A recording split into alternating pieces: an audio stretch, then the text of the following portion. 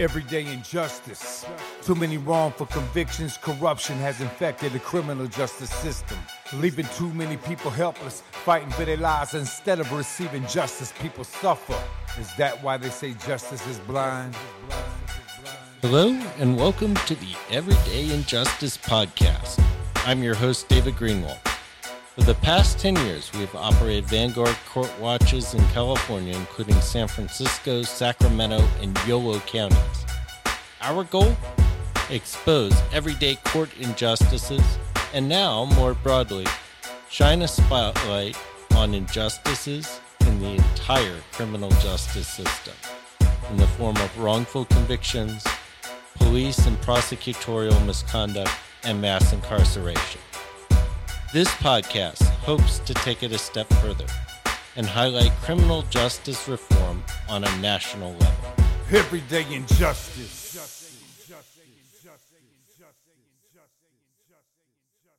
Today on Everyday Injustice, we have Frank Baumgardner. Welcome to our show. Thanks for having me.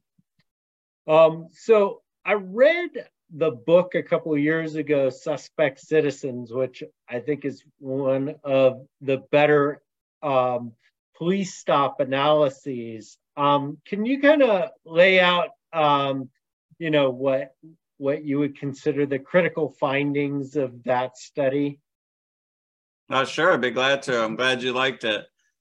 We published that book in 2018. It was based on a analysis of every traffic stop in North Carolina since 2002. North Carolina was the first state in the country to mandate collecting data on every traffic stop after some allegations of the possibility of racial profiling in the highway patrol. And the state legislature then responded to that with the law mandating data collection. But then no one ever looked at the data. It was accumulating for over about 20 years. And so finally, some attorneys asked me if I would have the capacity to look at it, and they gave me a copy of the data, which they've gotten from the state. And it took a while because it's a very complicated database, but we were able to do it. And the result was that book, which was based at that time on about 20 million traffic stops. So the state had been collecting this information, but no one looked at it. The bottom line, I think the most important, there's a number, maybe I'll mention a few and you can follow up. First is there's a lot of stops. So we have 10 million people in North Carolina, and there's 1 to 1.7 million traffic stops per year. So that's an awful lot of stops compared to the population. Second, the stops are about 50% for moving violations and about 50% for things like expired tags and broken taillights. So that's a lot of non-moving violations. Third, stops are used as a pretext to do searches, to do the war on drugs or the war on crime through using the traffic code. That I think everybody knows that, but we can really see it, and we can see the needle in the haystack aspect of using the traffic code as a way to ask people if you could perhaps search their car, their vehicle, or their body, their pockets for drugs, because we found about 3% of the traffic stops led to a search. About 20 to 30% of the searches lead to some form of contraband, but those contraband hits, so to speak, typically are very small amounts of contraband, so much that the person is arrested only half the time after contraband is found. So we found a lot of residue of a little bit of drug signs of drug use, but very few cases where there was a major criminal interdiction following from a traffic stop. We also found very little violence. Police are rarely attacked during a traffic stop or following a traffic stop. And we found a lot of racial bias. Black drivers were about twice as likely to be pulled over. And once pulled over, they were about twice as likely to be searched. So all in all, I think we confirmed some suspicions and knowledge in minority communities And we raised a lot of issues about the inefficiency and the injustice of using traffic stops as a way to fight the war on drugs. One of the things that really struck me about kind of those data points, the who gets stopped, what happens after a stop, and finding contraband, is that while you're looking at North Carolina, I mean, those results, could be universalized throughout the country. I mean, it's really not pulling up some kind of weird anomaly. No, it's not an anomaly at all. It's consistent throughout the country. And I've been on a little bit of a tear of, trying to find data from every jurisdiction where we can find in many different states around the country. The entire state of Illinois also has a very large data collection effort, almost as long as North Carolina's, and we see the same thing. Every state where we find it, and I've looked in some jurisdictions in California and Texas and Florida, Connecticut, we see the same thing. It's just a matter of how extreme is the racial disparity, and is the racial disparity particularly strong among African Americans, or is it more Latinx individuals who are being targeted? So why is this happening? I mean, why do we still see in 2023 such stark racial disparities? And I've mentioned before we got on, there was an interesting article in the San Francisco Chronicle this week, which showed about 40 different jurisdictions in California. And the range was about 5-to-1 disproportionate Black to white in places like San Francisco and Oakland and Sacramento, so big cities in California. And then some of these smaller cities were as much as 10-to-1. Why do we see that kind of disparity? Well, there's a great book about the transformation of policing that took place with the invention and expansion of the use of the automobile. And it's called Policing the Open Road. And it's by a law professor named Sarah Seo. She's now at Columbia University. And it's fascinating to read. But when the car was invented and came into wide use, there rose a legal challenge, a question, and the question was, what's your right to privacy? How much privacy should you expect to have when you're in your automobile? Should your automobile be kind of like your house, where you should have a very strong sense of privacy and expectation of privacy? Or is it like a street corner where you're standing in public, but you may not be doing anything illegal, so you have a certain degree of privacy expectation, but not as much as in your house? And her answer was, no, your car isn't similar to either of those two, according to the courts. Your car is a crime scene. You have no expectation of privacy as long as you're driving, because if you're driving a car, you're breaking one of the 543 different laws that regulate cars. So you have a shadow extending over your license plate. You have a crack in one of the brake lights. You have an air freshener dangling from your rearview mirror. You're speeding. You're touching the white line. You're swerving. There's so many ways that the police can decide that you're violating a law. And once you violate a law, you no longer have the right to privacy. So I think that's the reason the police find the traffic code to be a gift from on high for any kind of conversation they want to have with an individual. They don't have the right to do that to you if you're in your home or just standing on a street corner. But if you're driving a car, the police have the right to arrest you. So in your view, is racial profiling something that's real? Because I hear a lot of cops say, well, you can't really tell the race of the person that's driving the car. And that may be true at night, but certainly during the day, you can tell a little bit. What's your view on that? Yeah, there's a lot of ways to proxy race. And the main way is to go into a Black or brown neighborhood and pull people over in that neighborhood. The police know the neighborhoods and the areas, and location is everything in policing, just like in real estate. So I feel like it's disingenuous to suggest that the police have no idea who they're pulling over. I do think that they're accurate in saying that, you know, they don't always first look in the driver's window and see what race the person is, and then second decide whether or not to pull them over. But if you're going to police a certain neighborhood, which the police might refer to as a high crime neighborhood, you're going to come up with a lot of minority drivers. So I think it has to do with differential policing by time of day and by neighborhood. And there's also a second level to the data, right? So not only are we looking at pulling people over, but then there's the decision, do you or do you not search the vehicle based on the traffic stop? That's the really interesting part, because if the issue is that you made an illegal right turn, the officer can give you a ticket for that and be on his way and let you go on your way, maybe frustrated, but not, you know, it doesn't have to lead. There's no logical reason why that illegal right turn needs to lead to a request to search your car to see whether you have an illegal gun or some contraband drugs. So, but it turns out, excuse me, that the courts have allowed police officers to ask questions about where you're going, what you're doing.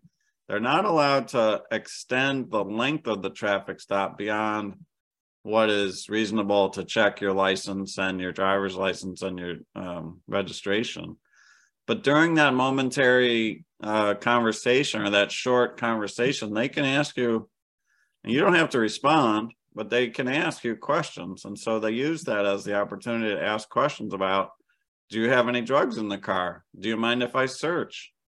And it can be quite an intimidating situation. So a lot of people agree to that.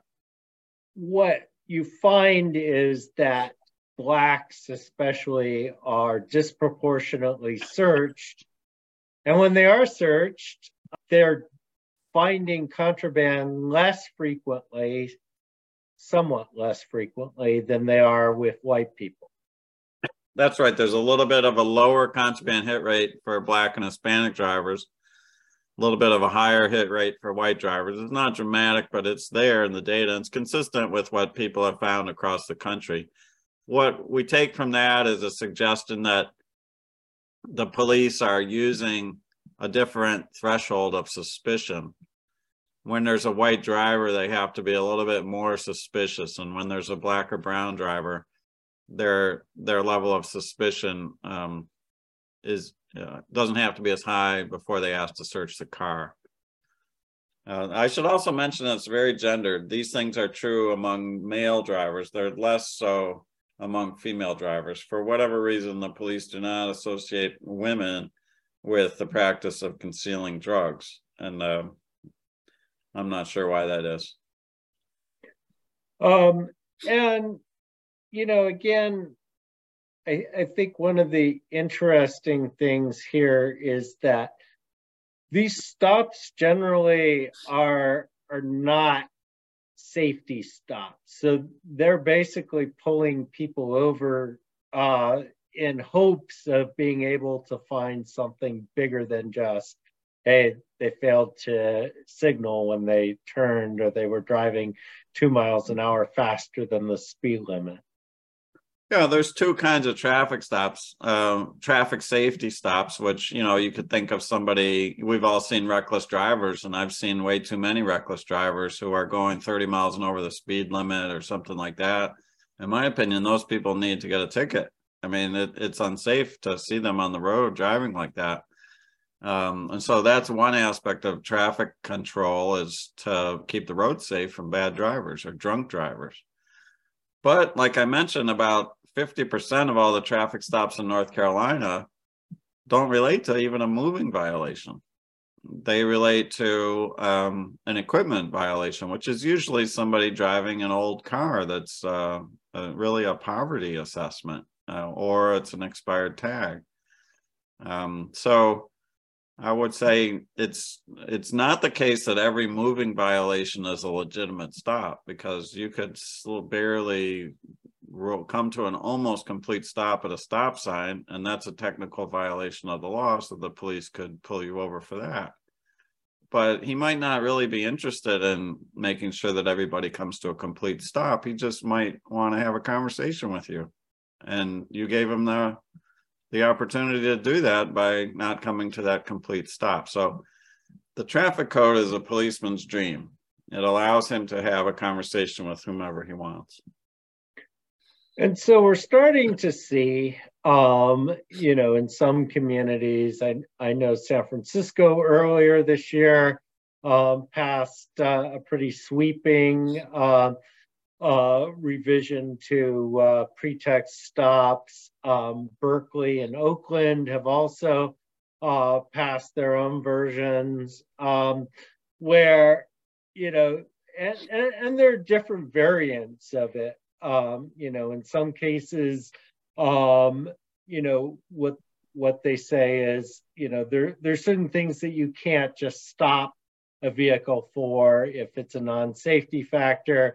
In San Francisco, you can stop them, but you can't search the vehicle to try to eliminate, the pretext for the pretext stop. I mean, is this something that can solve this problem? It can be very helpful. I think it has to enter into the culture of policing. In my opinion, there's a lot of misestimation about the value and the cost of pretextual traffic stops. I think in the police culture, because it goes back to at least to the 1970s, their police officers are trained some things that I just don't think are true.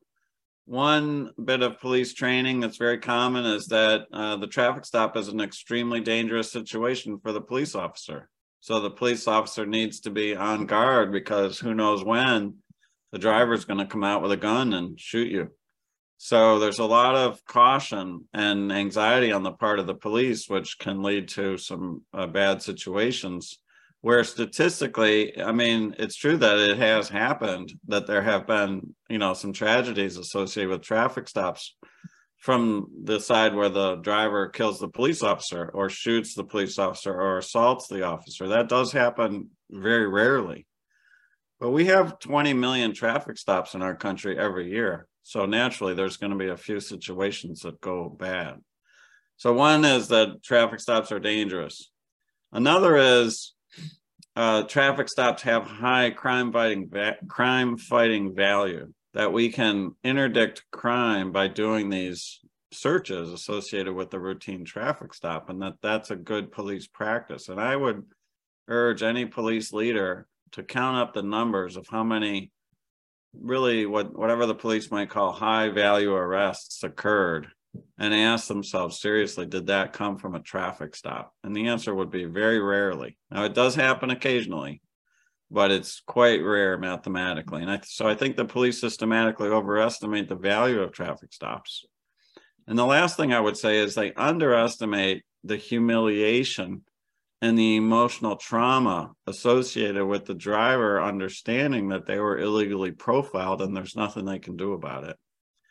That trauma is real, and it's isolated within minority communities, and most middle-class white Americans are unaware of it. We haven't suffered it because we don't get these kinds of profiling situations. So, but in minority communities, it's a serious trauma, and it's unfair, and people know it's unfair. Yeah, along those lines, I recall almost 15 years ago now, I'm in a college town, and I was interviewing a prospective intern. And it turned out he was a linebacker for the college football team, African American.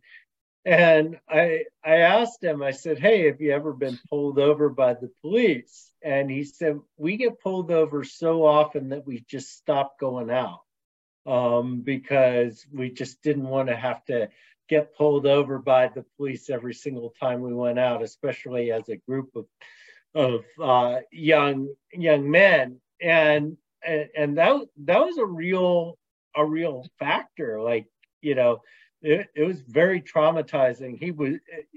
His complete demeanor changed when I asked him that question.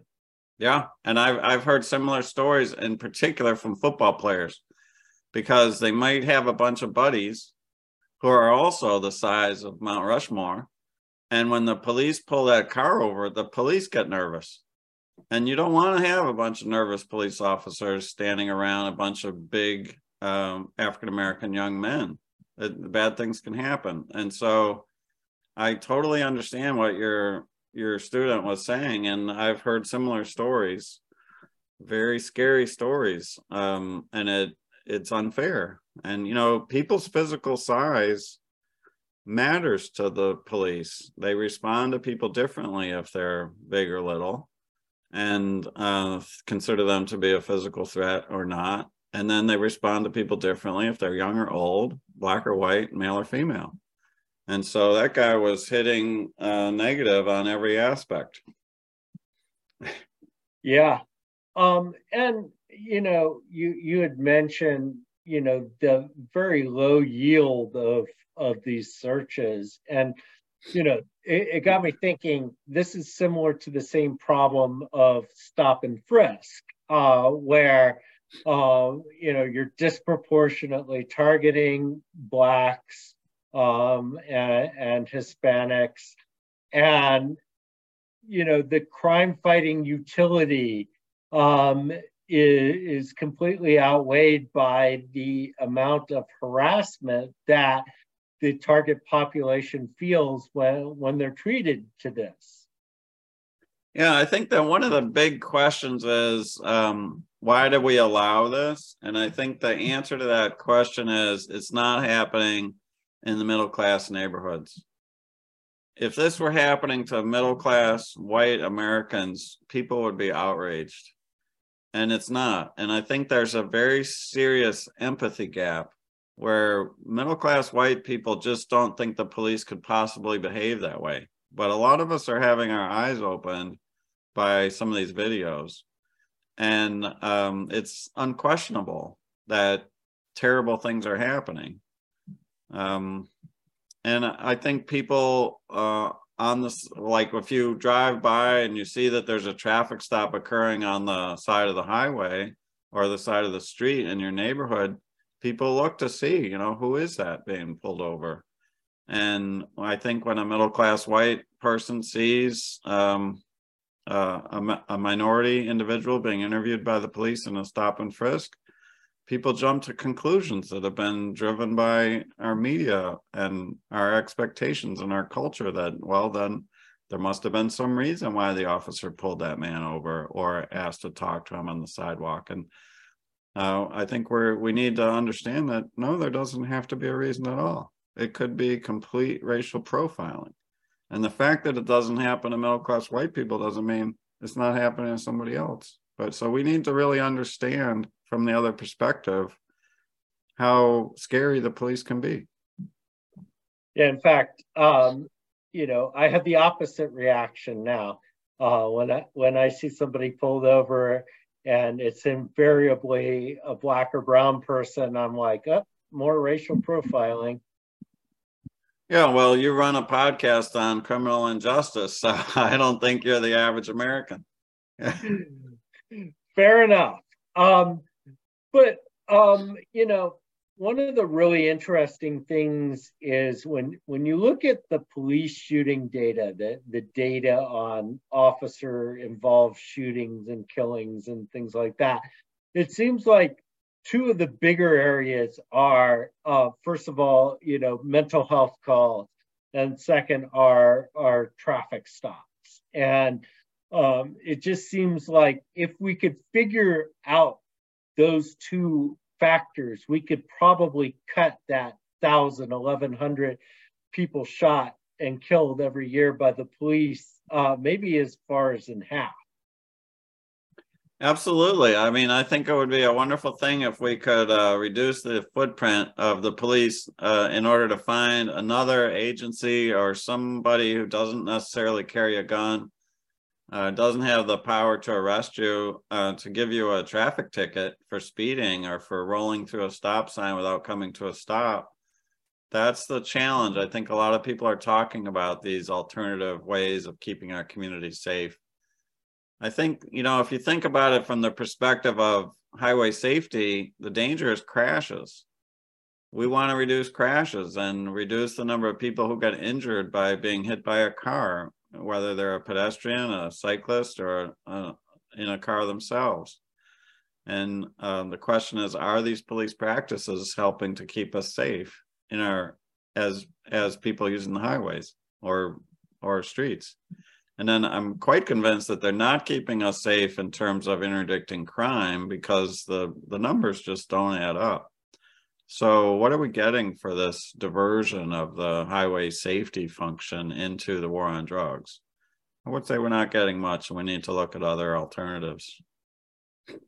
Yeah, and along the same lines, I mean, one of my reactions to the Tyre Nichols killing was, okay, so we now have body-worn cameras in more than half the departments in the country, and probably, when you look at big departments, it's something like 80 to 90%. And so the vast majority of police people have cameras on them. And yet, when we look at the data on police shootings, those numbers haven't gone down, and maybe they're even creeping up. And so, I mean, and we have this data now on police stops for years, and I'm sure you know this as well as I do. For years, the cops said, "Oh no, we don't racially profile," and we're just pulling people over. And yet, as we've gotten this data, it's really matched what we've heard anecdotally for years. I mean, there's nothing that's a surprise in suspect citizens, other than the fact that the data shows exactly what we thought for all these years. Yeah, I one time gave a talk in a community event where there was a Black man in the audience about my age and in his 60s. And he said, "With all due respect, Professor, I can't believe you bothered to write this book, or someone paid you to write this book, because you haven't told me anything I didn't already know." And I was like, yeah, true. I can't say that you wouldn't have known this if you've been living it. But then another white woman said, "Oh no, I'm totally shocked at what I'm hearing from the professor." And so we had a funny conversation about whether this is obviously what we already know, or whether this is something that is new. I think it's important to put some numbers on things that are anecdotes. And so that's kind of my job as a social scientist. But I think we're also now at a point in the policing community where the numbers are very clear and they're ubiquitous throughout the country. There is racial profiling, and there are disparate levels of contact with the police. There's no question about that. Then the question is it making us safer?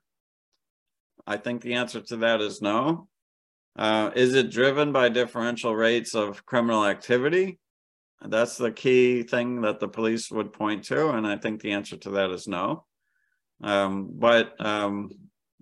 And then does it help? What does it do to our sense of citizenship and belonging? That's something that the police are not asking. And the answer is it's causing people not to feel like citizens. They're not full citizens, they're suspects.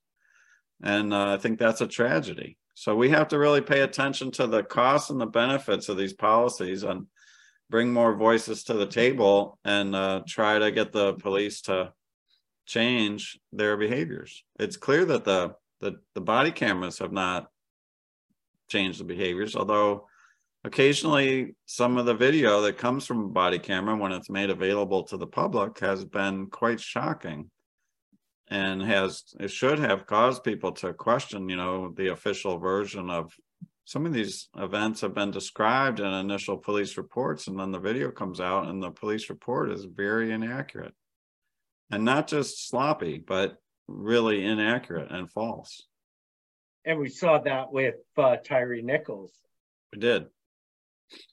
So what are your conversations like with the police? Are they still reluctant to acknowledge that there's a problem here, or are they more resigned to that and now trying to figure out a way to kind of make things work? I would say it's like the stages of grief. You go through many stages. The first time we published a report, which was just 12 pages of data, the North Carolina Association of Chiefs of Police and Association of Sheriffs hired a consultant to try to take us down. And this consultant, I don't know how much she was paid. She wrote a 120-page report about my 12-page report and came to the conclusion that my analysis was quote unquote deeply flawed. And then that was the talking points that the police and the sheriffs used. And the deep flaw in our data was that we had estimated the disparity at 77% increased likelihood of search for the black driver compared to white. And we had not excluded the passengers from the car, and that was actually a mistake on our part. So the revised number was 75% rather than 77%. When we completed the book, based on a few more years of data and a more complete analysis, we of course fixed that problem. And the final number was 96% disparity. So the first stage of grief is denial and refusal to recognize the truth. And that's where they were at first. The second stage was to recognize that there are statistical patterns that aren't very well explained, but to say that they must be explained by crime. And a lot of police are still at that point. They don't think that they're doing anything wrong. They're doing what they learned in the police academy. They're following established procedures. And these civil rights people asking these questions are annoying, and they're just not familiar with the realities of police. I think there's a lot of reaction like that. Then there's a third reaction, which is maybe we need to look at some of our practices and experiment with some possible alternatives. And so I think we see a bifurcation now. Some police departments are pulling, digging in their heels, refusing to reform, and others are asking some questions about their officers. I have seen some police leaders, using this type of data to try to supervise or to understand what's happening on the ground, that they don't want some rogue officer creating a problem for them. And it is quite shocking how much difference there is in the behavior from officer to officer. I mean, I've looked at the data for officers who have large numbers of traffic stops, and we can look at such simple things as what's the percent of time they give you a warning rather than a ticket, and look only at officers who have hundreds of speeding traffic stops. And it might not surprise you, but it surprised me that we found officers who never ever gave a ticket, only ever gave warnings. And we found officers who never gave a warning. They gave a ticket every single time. Black, white, Latinx, Asian, didn't matter. And we found officers at every point in between. And I just think if these were school teachers rather than police officers, the principal of that school would be in that classroom telling them to teach to the curriculum, to follow some kind of norm associated with how they've been instructed. But policing has a great deal of discretion built into the culture, and police officers don't expect to be supervised. And to tell you the truth, I think they're all over the map. I agree. So it's interesting. When the Chronicle article came out, I screenshot the chart and sent it to my police chief, who I would describe as kind of a middle of the road guy. He's not one of these hardcore denialists, but he's also not a hardcore reformer. And his reaction was it's complex because it raises the same issues of benchmarking that have long existed. And then he said something really interesting, that he's spoken with some of the stat people for the AG's office, and also from Harvard and Stanford. And, he believes that they don't have enough stops each year to draw any meaningful conclusion because the data points are so low. It seems like that is more of an excuse than anything else, but I'm interested in your reaction to that. And he's talking about Davis, California doesn't have enough stops. To some extent, but yeah. Well, I think that Davis doesn't look any different than anywhere else. Yeah, I think that it's fair. I mean, I think that whenever we criticize our local police chief, I think we also have to recognize that it's nothing personal. These problems are nationwide. Every single police department has these problems. It's part of the culture, and it's part of our American history and our society, and the inequalities that are in our society are built into so many aspects. So I think it is important to kind of de-escalate the conversation, to recognize that, no, we're not accusing you, Mr. Police Chief, of running a department that's particularly terrible. We just want you to take seriously the need to justify and to look into these issues of equity. I do think it is very standard for police chiefs to look back and say, well, they call it the benchmark problem that you alluded to, and say, well, I can't help it. Maybe there's outsiders from across our jurisdictional boundaries who drive into our communities and deliver drugs. And so we look for outsiders, and many of those might be minorities. I looked at every single police department in the state of North Carolina, and 98% of them had higher rates of stops for Black drivers than they had Black people in their population, according to the census. So either the Black people are driving around at inordinate rates from community to community and being pulled over at equal rates, or the police are profiling Black drivers and pulling them over more than white drivers. I'm pretty sure it's the latter, not the former. All but right. To prove it for any particular municipality is always a problem. And so if you're the one trying to bat off the criticisms, that's an easy way to try to bat it off, to say we don't have benchmark data about who's driving. And so collect it. Put some people on the intersections and look and get some data about who's driving. All right. Well, we're about out of time. Wanted to thank you for coming on and sharing your insight into police stops. Like I said, this is one of the areas that I've been following for the last almost 20 years now. Well, it's a pleasure. Thanks for having me on. And I hope some police officers and police leaders have been listening. Well, thanks. This has been Everyday Injustice. We've been talking with Frank Baumgardner, a professor of social science, talking about police stops. This is Everyday Injustice. I'm your host, David Greenwald. Join us again next time for more tales from the injustice system. Thank you to George Powell and Norman Mousequake Barrett for the use of our opening, Everyday Injustice. You can see more of George's music at www.justiceforgeorgepowell.com. That's Justice for George Powell, all one word, .com.